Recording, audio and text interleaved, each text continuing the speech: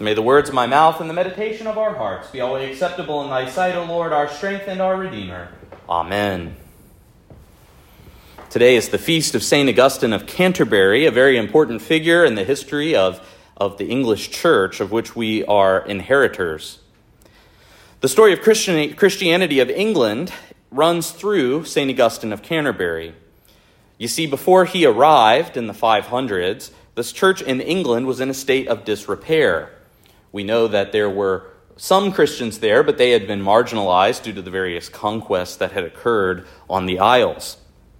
And so Pope Gregory I, one day when he was in the marketplace, saw some young men who were being sold as slaves, and he stopped because he noticed their blonde hair, and he asked them, "Who are you? Where are you from?" And they replied that they were Angles, Angles, just like Anglo-Saxons. He said, "You're not Angles, but angels." And this interaction really inspired him to send missionaries to Britain. And so he recruited Augustine, who was a monk, to lead the expedition. And Augustine arrived in England.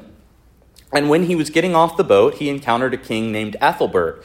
Ethelbert was a pagan, but his heart had been primed to receive the gospel because he had recently married a Catholic princess from France named Bertha, which is a great name. And so Augustine was allowed to land and establish his mission. He was given an old church in a state of disrepair called St. Martin's, which is now Canterbury Cathedral, and he was able to go about his mission. He baptized many. He even performed miracles of healing. And eventually, one of those who went for baptism was Ethelbert the king, who we also observe in the church calendar. And so part of Augustine's mission there was to unite the church that had been scattered in England with the rest of the Western church. And so the Anglicans, or the English Christians who were there, had been celebrating Easter on the wrong day, and they had also been engaged in a number of kind of strange practices that were a little bit out of the norm. And so Augustine brought them into the mainstream, into the fullness of the faith. Now, I think that this story is interesting from two levels. I mean, if we look at the story from above, it's very interesting because this leads us to appreciate God's providential ordering of history.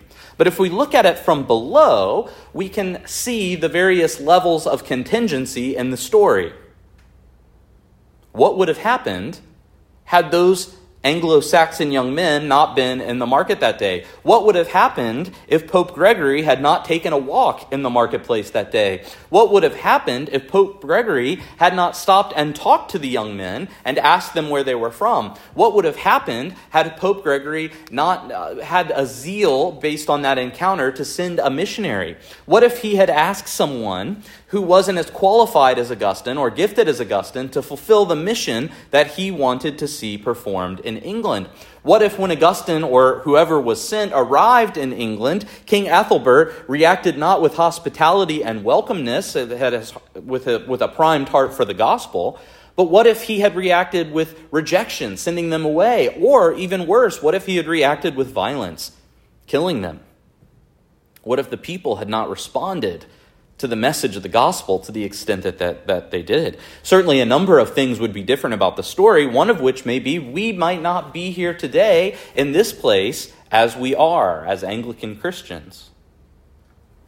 And so I think that this story is a reminder for us, because it's a reminder that we're not always in control. We like to think we're the master of our circumstances, but we're really not. We didn't choose our family. We didn't choose where we were born. Certainly there are things we can do in order to increase our prospects of success at whatever it is that we feel called to do, but we're not always in control. Things happen that are outside of our control. And so that brings us to what we can control.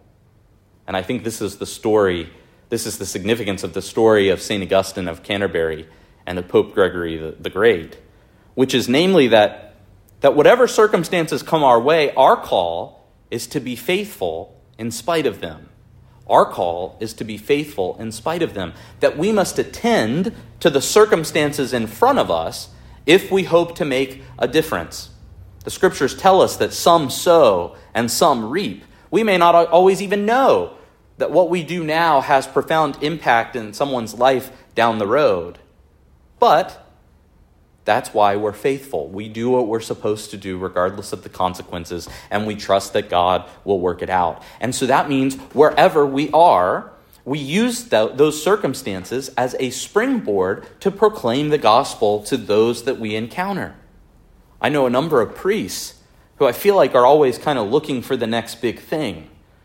You know, they are in a parish, but they might be looking for the next parish, the bigger parish, the more beautiful parish, the parish where they'll make more money, where they might be able to do different things. And that's fine. I mean, you certainly have the flexibility as a priest to look around and to ask, is this where God wants me, or does he want me to go somewhere else? But at the same time, it's important to not overlook what's in front of you, to attend to the circumstances in which you're placed. You'll never love a parish unless you love the one you're in. And this applies to a whole host of things. I mean, we might think about our family lives. Some of us might have easier family lives than others, but you don't really choose your family. Things happen. Your child maybe doesn't do what you expected them to do. Your parents maybe act in ways that you felt are unjust. Your siblings might act with bitterness towards you, or there may be conflict in the family, but you don't have a different family. You have that family. And so the question becomes, what does it mean for me in this context to attend to the circumstances in front of me? Same is true with our jobs. We answer to a boss. We work with fellow employees. Yes, there's nothing wrong with testing the market, seeing if there might be other places that might be better fits, but the goal in the here and now is to attend to what's in front of you. Do the best that you possibly can, where God has planted you. And if you're faithful with little, then he'll give you more. And if you're faithful with much, much will be given. And so we should use this day, I think, to reflect on the nature of circumstances.